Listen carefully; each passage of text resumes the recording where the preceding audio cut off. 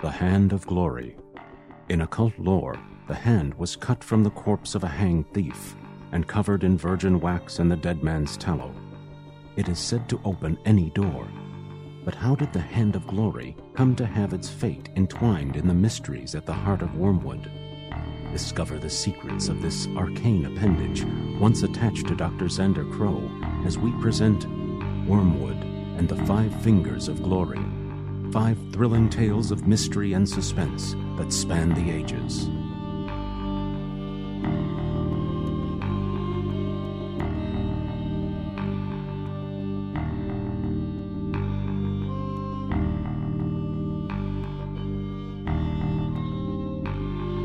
Salary Farm, written by Jeremy Rogers, with acknowledgement to the work of Richard Matheson. Read by Chris Anderson.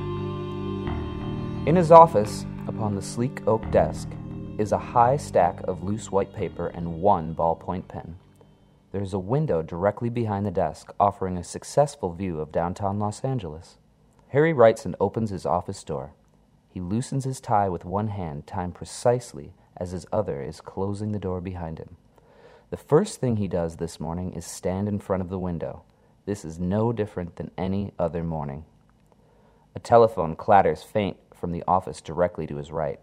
Harry knows the sound all too well, how the telephones here are meant to stir startled nerves into action. However, through the shared office wall, the effect is not the same. The ringing is not Harry's problem. So he disconnects and dreams.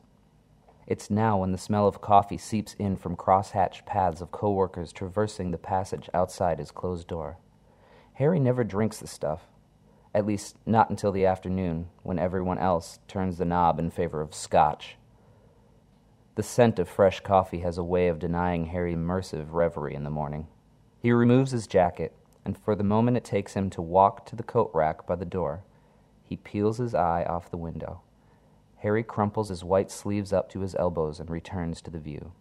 5 minutes past 9 a.m., the insufferable Nimrod from Creve Coeur with bad ideas and nicotine-stained teeth arrives to answer the rattling phone in the office over. Harry was invited to sit in on his interview, and the first impression was that this fellow would be a handful. Apparently, management didn't heed the warning. "Hello, Orson Theodore here." His Midwestern elocution comes muted through the wall. "I know this is my first day here with the agency." A burst of wooden match interrupts his speech. In a moment, the sharp smoke will find way into Harry's office. But I had to make sure that his wife was... Harry tunes the dialogue out. Finally, she opens the blinds from the morning light. Harry stands and watches from his perch across the business center courtyard. Her blouse is open more than it was yesterday, allowing the fabric to stretch and part severely across her dark skin chest. He wonders if she can see him too, or if the glare of the new day sun conceals his image behind his window. It's early still. By lunch, the executives and the secretaries from these neighboring buildings will drift into her establishment for upscale palm readings and spirit board games. Harry has never ventured down into her occult world. Maybe he'll call her today on his lunch hour. Will she know that Harry has been watching her? Of course, this is the same thought he has every day, and Harry knows he won't ever introduce himself. It's time to work now. Dread it all he wants, Harry knows that he really shouldn't put it off any longer. Harry removes his watch and positions it thoughtfully on his desk beside the mound of clean paper. The Timex was his Father's Day gift last year. His sleeves are already rolled to his elbows, but he checks them again. He doesn't understand his career. Why did they come to him and offer him this particular job? Harry steps out of his office with a sigh. The door opens into Orson Theodore's neighboring office. The same floor-to-ceiling window that Harry has is pasted here with newspaper clippings, alternating obituary lists and pharmaceutical adverts. The glow is sepia, swirling hot with burnt channels forced into motion from the tips of Lucky Strikes. "The little one's been dead for 2 days already, and he hasn't caught on. She's quite the ghoulish sight, too." Orson looks up as Harry closes the office door behind him. Hold on, Kalila. I need to go, darling. It's time I get back to work." Harry pauses in the doorway. He looks down at his feet and how the swinging door has tugged at the plastic covering in the corner.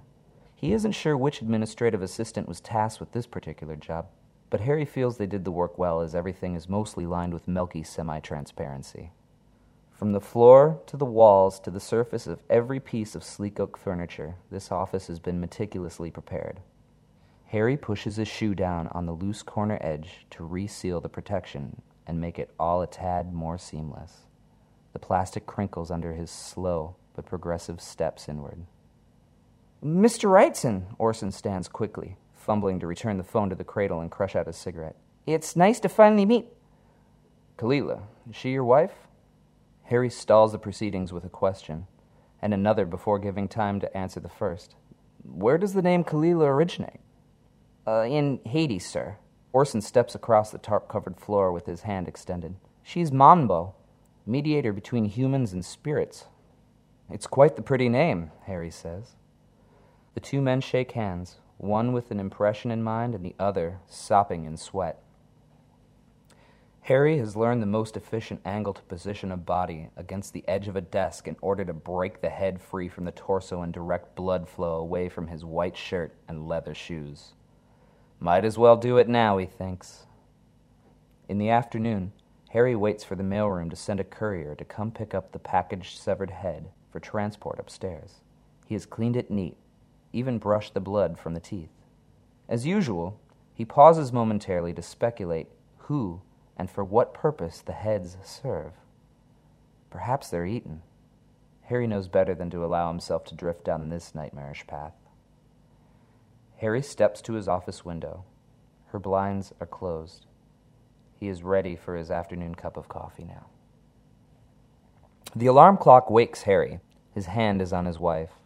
His fingers must have fumbled down between her legs as they both slept, and now are numb from constricted circulation. "Oh, your hand is so cold," Harry's wife, Norma, turns and whimpers. Harry stretches across the bed and slams his uncoordinated, deadened hand across the alarm clock with enough misjudged force to unhinge the metal hammer and pinch a nasty gash across his palm. He barely feels it. "God damn it," Harry says, and sits up in bed. Norma rolls onto her side for a better look. Her long raven hair falls over her face and moves in currents across her widening green eyes. She pulls herself through the bedsheets, slinking like a snake, her eyes on the blood pooling in Harry's cupped hand. "Oh, baby," she coos, then suctions her damp mouth onto the wound to clean him. Her body grows on the bed, following his hand as it rises to advance her slight sleep attire off over her head. In a moment, they're both naked, speckled cherry and kissing. "I had a bad dream," Harry blurts out suddenly during a gasp of fresh air away from Norma's aggressive mouth. He wasn't sure why he was trying to tell her this now. "You think it might have something to do with the new microwave oven?" "Sure, Harry. Go ahead. Tell me about your nightmare," Norma replies, though not convincingly in favor of continuing the discussion. Later. Harry knew that he was a fool for losing focus during her uninhibited mood. His memory of the nightmare fades. Harry steps out of the bathroom, buttoning his white shirt, releasing a cloud of steam from the shower that hovers over the bed like a ghost above Norma's naked body. Her fingers absent-mindedly caress her goated nipples, an act that lingers her sexuality, even though she's close to nodding back to sleep. "Your grandfather called yesterday. Says the house in Allendale needs to be painted this summer." She spreads her legs, completely exposing herself to Harry. "He says your grandmother sends her love." "Oh, he's seeing her again, is he?"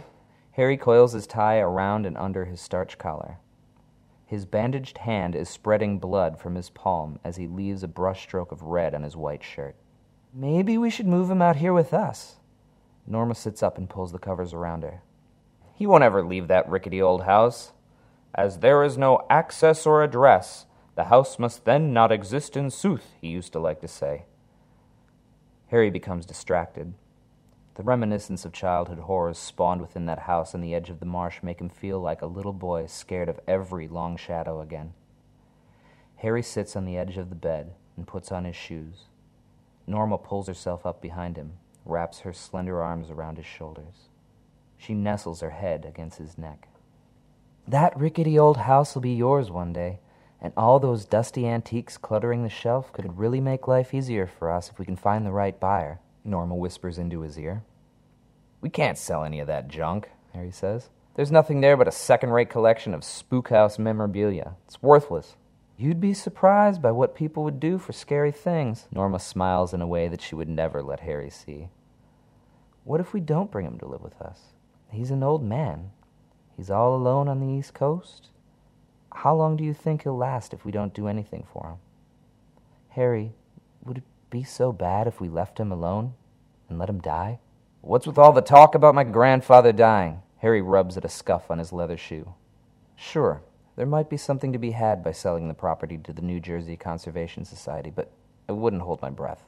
"Yes, let the bird watchers tear that ramshackled house down. We'll auction everything inside, and then the three of us can—" Norma sinks her fingers into Harry's shoulders. Her words turn into an undertone as she rises to her knees for the raised leverage to squash him down into the bed. Whether this is an act of tender concern or the start of an aggressive attack, Harry is oblivious. "And then the three of us can be together again." Harry drops his head. He says, "My grandmother died of cancer 25 years ago. My grandfather believed that she found her way back to the house now and then to look in on the collection. That scared me to death when I was a kid. If any house could be haunted," Norma tells Harry, turning his head gently to the side so they can look into each other's eyes. "Sell it. Sell the house, Harry. Let it be somebody else's nightmare. It's not the house so much. Not really. It was the celery farm. During the summers when I was made to visit, I'd lie in my stale-smelling bed at night and listen to the noises outside of my window. I could hear the birds and the hissing and gurgling of the marshland. When I would close my eyes, I would see the ephemeral shadows of the Indians who used to inhabit the creepy patch of land. It was blood-curdling to think of the specters of painted warriors creeping outside my window in the dark." Harry turns pale with his words. "You were a child," Norma reassures him. "My grandfather was convinced the celery farm was the very element that emboldened the house. That tendril of wetland leached into the property and let her return home." Harry stands. He collects his wallet from the bedside table, then picks up his Timex. "It used to be. The bog stood well over 100 yards from the house. The last I saw it, it extended beneath the foundation. Give it enough time, I'm sure the celery farm will consume the house and swallow it whole." Harry kisses Norma on the forehead. "I'm late for work." The golden sun blinds Harry as soon as he finds his way into the hallway. He moves through the kitchen and finds a half-eaten bowl of cereal in the sink, the discoloration of milk left in a glass. Through the little window over the sink, he watches the school bus retract the stop sign and pull away. The elevator bell sounds. The metal door splits in the middle and spills businessmen and secretaries across the building corridor. The similarity to gutting a monstrously large animal is lost on all. Harry walks a few paces behind his associates. There was a time when Harry was the shining light of the agency, but those days have long since dissipated as he settled gently and squarely in the middle. As is typical with every morning, there isn't any conversation that involves him today. A sensation of dread consumes Harry as he steps near his office. He recalls the grisly nightmare with a sickening flare triggered by pulse flashes behind his heavy lids, how the man's neck splintered drearily within the skin sheath. Harry could distinctly feel the neck muscles resist the strain with rigidity before succumbing to listlessness. Once the crackle of spine had shattered into workable edges, it was just a matter of instigating the bones internal to cut the stressed skin bent across the edge of the desk. As soon as the jugular vein was open to the elements, Harry knew the fissure was there, and the head could be ripped from the convulsing body. Damn, he thinks with an inundation of disgust. Could I have it in me to do something so violent? It felt so real, so natural. Harry feels nauseated. The door to the office right of Harry's is wide open. As the janitor wipes streaks from the window in long, shrilling arcs, Harry watches. The office is spick and span, he notices. The oak furniture has been dusted, the desk supplies fully stocked. The carpet has been vacuumed. The new employee from the Midwest is due to start work today. Still, Harry questions whether this clean staging is for preparation of a welcome or for removing incriminating evidence. Harry opens his office door and, as usual, loosens his tie as he closes the door behind him. He hooks his jacket on the coat rack, then ambles to his desk where he pushes a few folders aside, spewing reports. His desk is a mess of incomplete work and paper refuse made into characters of black-stained styrofoam cups and burnt orange cigarette filters. A family portrait is knocked from the corner of the desk to the floor. The glass crackles across the frame like branching lightning. Down to his knees to gather the broken pieces, Harry picks shards of glass off the photograph. The shot was taken last year at one of the department stores downtown, the sort of place that lures mothers in with cheap holiday backgrounds pulled down on rolls of paper. Do you want a cartoonish snowland with a leering snowman, or perhaps a manger with the fiery meteor star of Bethlehem moments away from catastrophic impact? Looking, Harry smiled broadly in the photograph, though his eyes diverted away from the lens seemingly just before the photographer released the shutter. He remembers that his sideburns were shorter then, and his eyes less fatigued. To his side, under the protective shield of his arm, Norma was caught in the middle of a blink, an effect that left her appearing blind. Harry always did love her. He pinches a sliver of glass from the center of the frame to better see his daughter. She was 4 years old in the photograph, just a cherub of puffy cheeks, beaming excitedly front and center of her two parents.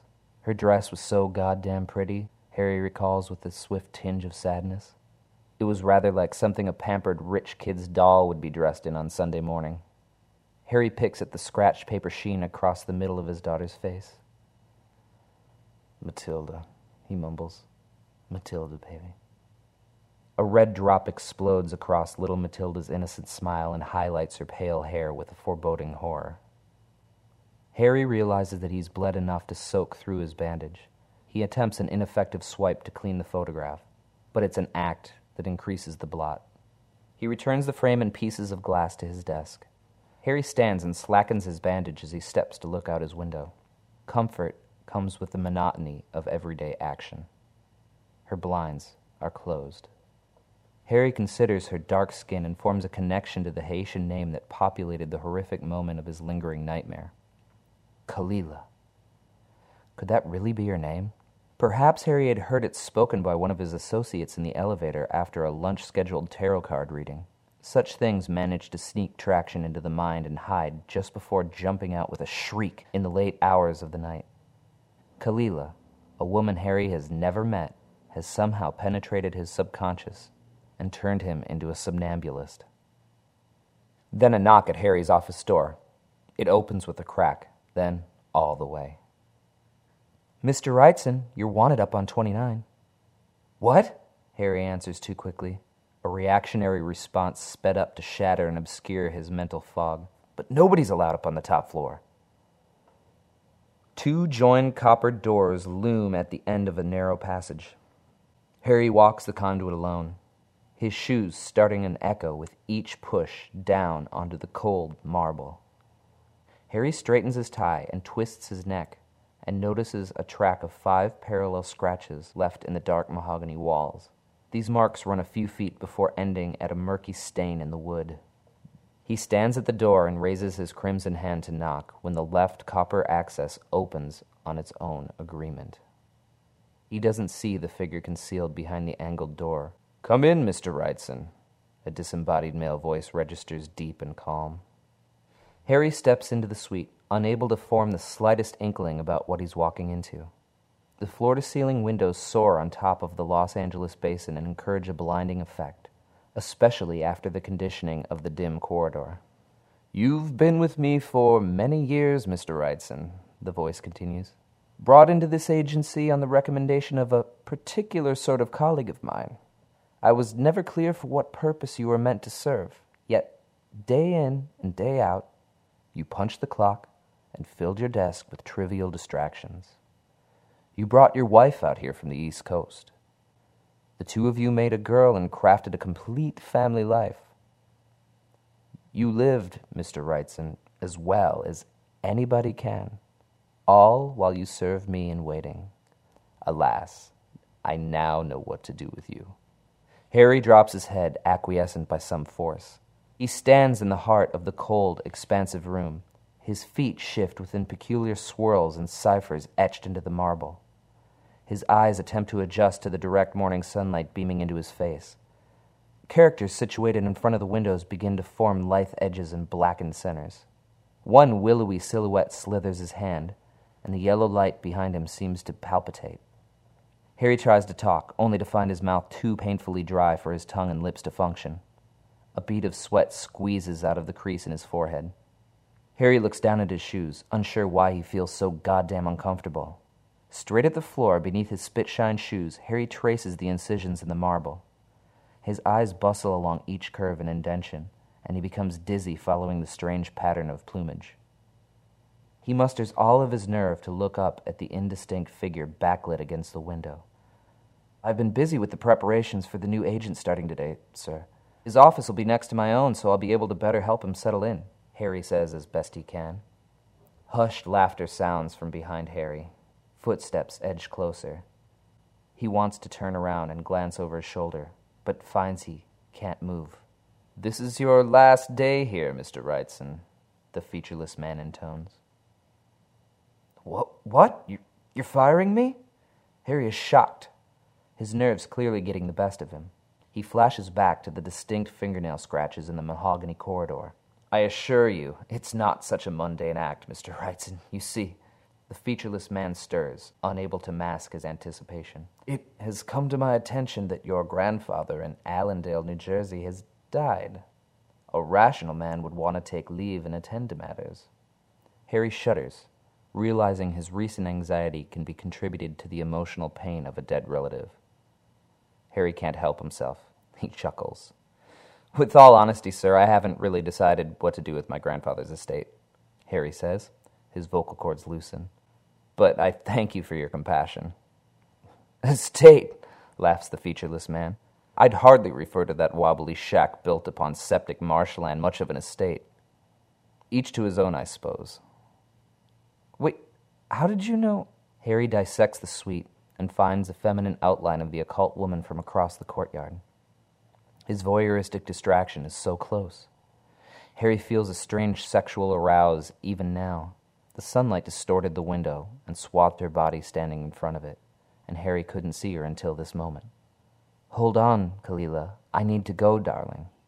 She smiles sympathetically once their eyes meet.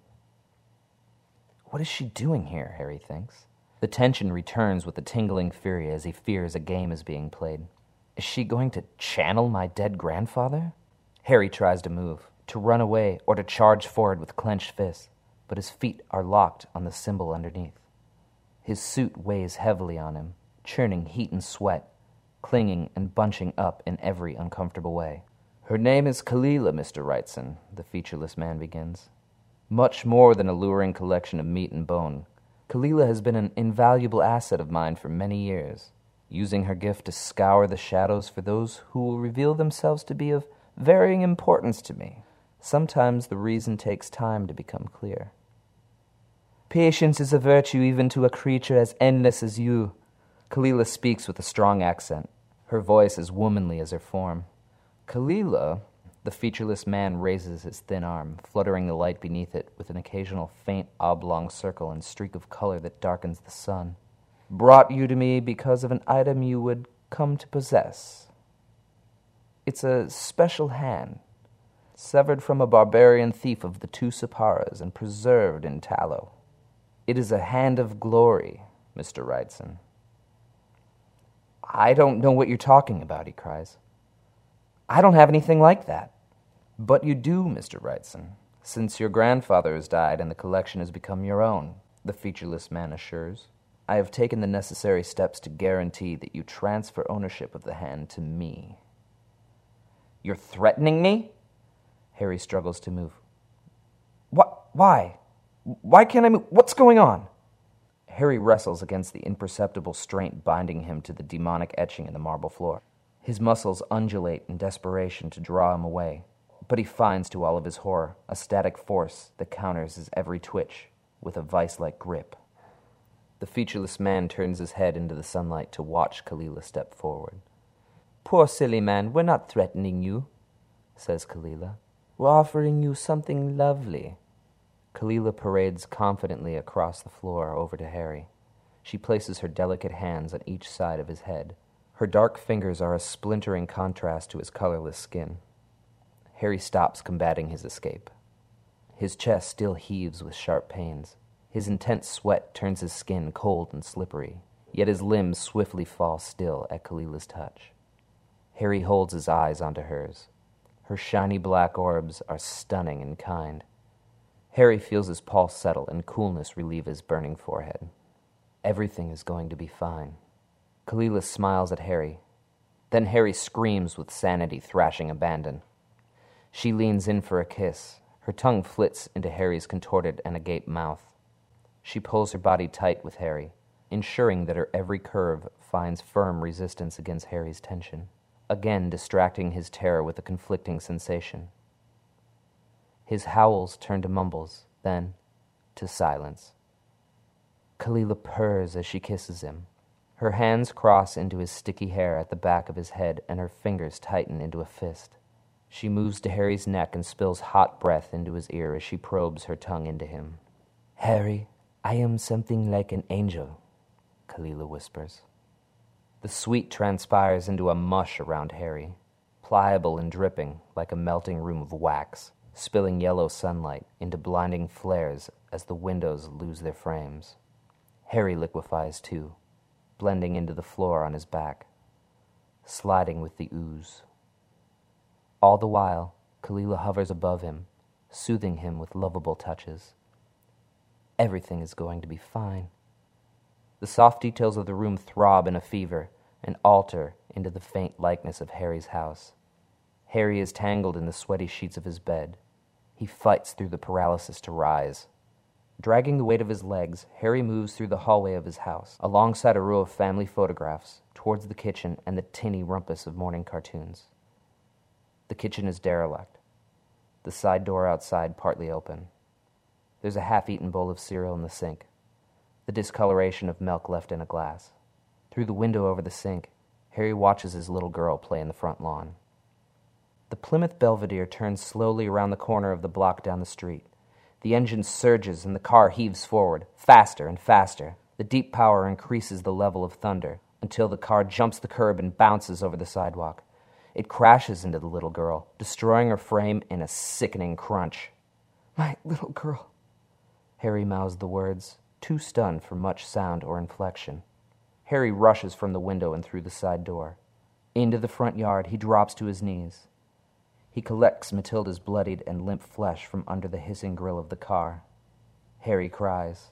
A coldness seeps into his core as he looks upon his daughter's lifeless eyes, still abnormally round and large.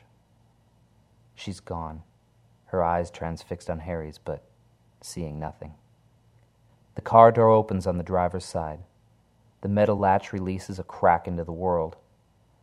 Orson Theodore from Creve Coeur crunches the debris-riddled grass with his neatly polished black leather shoes, careful not to let the spillage from the girl rise above his tread. He looks down at Harry and cocks his head to the side at the gentleness in how he cradles his daughter. Orson flares a match and lights a cigarette. "It's nice to finally meet you, Mr. Wrightson.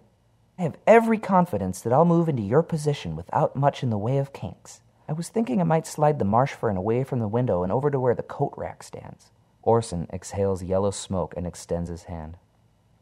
Harry can't speak. He can't cry any longer. He's numb. The passenger door of the car opens, this time the softest of sounds. Kalila moves ethereally around the gory front of the car. She kneels beside Harry and his dead daughter in the grass, and for the longest time, she does nothing but watch them. Kalila is saddened as she places her hand on Matilda's forehead. "Everything is going to be fine, Harry," Kalila tells him warmly. Kalila positions her arm under the girl. It's not until she steals the child off of Harry's lap that he notices anything or anyone else in this front yard. Harry stares into the ether, inactive and disoriented, while Kalila carries Matilda's flaccid body to the back seat of the Belvedere. Norma is propped up in a relaxed position in the back, her throat slit days ago, leaving the spilled blood down her front time to coagulate and turn putrid black. Kalila places Matilda beside her mother. Orson flicks the smoldering tip of his cigarette on the lawn, then swoops behind the wheel. His door slams, and he's ready to go. Kalila stands and watches Harry for a moment longer, though, knowing that Harry will not be able to move, even as his murdered family is driven away from him. Kalila sits in the car and closes the door. Latch. Harry wakes up on the floor. The light in the suite is more than blinding now. It's painful. He clenches his eyes shut and rolls over on his side, curling his limbs up tight. It's all so real to him now. They're dead. Harry feels it. He remembers it. "I want the hand, Mr. Wrightson," the featureless man speaks. "I don't know where it is. I don't know if I have it," Harry whimpers. "Give me everything, and I will give you everything in return," the featureless man speaks. "I will give you back your family." "They're dead," Harry says. Kalila touches Harry softly. She's so soft, so caring, that Harry can't resist wrapping himself into her lap, despite knowing better than to seek comfort from one of his pitiless manipulators. She strokes his hair. "Give us everything your grandfather possessed, everything he had collected in his house. We will find what we are looking for. Then we will return your family," Kalila tells Harry. "But you can't," he says. "You killed them." "Harry," Kalila smiles at him, "I know a special trick. You remember the celery farm?" He left his car where the paved road ends. Harry is on foot the rest of the way to the house. The ground is already wet with the sewage from the lake. An army of insects buzz inharmoniously, sight unseen. Harry notices a black and white warbler through the thicket of overgrowth. He remembers these tiny birds from his youth and the summers spent with his grandparents. Their abundance in the marsh was always bordering on becoming a plague. The bird flutters away, suddenly, spooked by a distant noise. Was that laughter, Harry thinks? He follows the direction of the bird. Compelled to stay after it, for some reason he doesn't pause to give himself. Through the purple flourishes and reed grass, Harry sinks ankle-deep into the muddy edge of the foul water. The woodland is around the bend, just past the barberry. Harry looks up and catches sight of a blackbird gliding towards the tree line. The bird squawks, ineffectively masking the hint of something else in the breeze. Laughter. The blackbird disappears on a branch. This is where Harry needs to go, along a path farther away from the house. Harry remembers that laugh. It was Christmas morning, 1965. He had purchased an expensive necklace from a department store display that he had found Norma lingering around. When she opened the gift that early morning, all she could do was laugh. Harry always did love her. A gust of wind flounces through the cattails ahead of Harry. The whistle is melodic and sweet, and Harry hears his little girl call his name, the same jubilant way she did every night when he walked through the front door of his house after a day at the office. "Daddy!" Harry lifts his feet out of the mud. He hikes north, stepping over the invasive multiflora, toward the wooded trees where the birds wait for him and caw.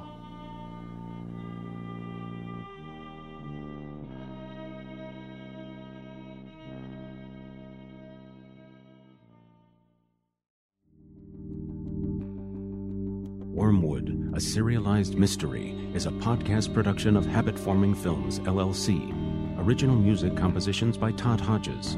Introduction and credits read by Joe J. Thomas. The Wormwood writing staff includes David Acampo, Jeremiah Allen, Rob Allspaw, Paul Montgomery, Jeremy Rogers, and Tiffany K. Whitney. Wormwood created by David Acampo and Jeremy Rogers. Copyright 2009. Wormwood cannot be reproduced in part or whole without the express written consent of its creators. For more information on the cast, creators, and individual episodes, please visit us on the web at www.wormwoodshow.com. Thank you for listening, and welcome to town.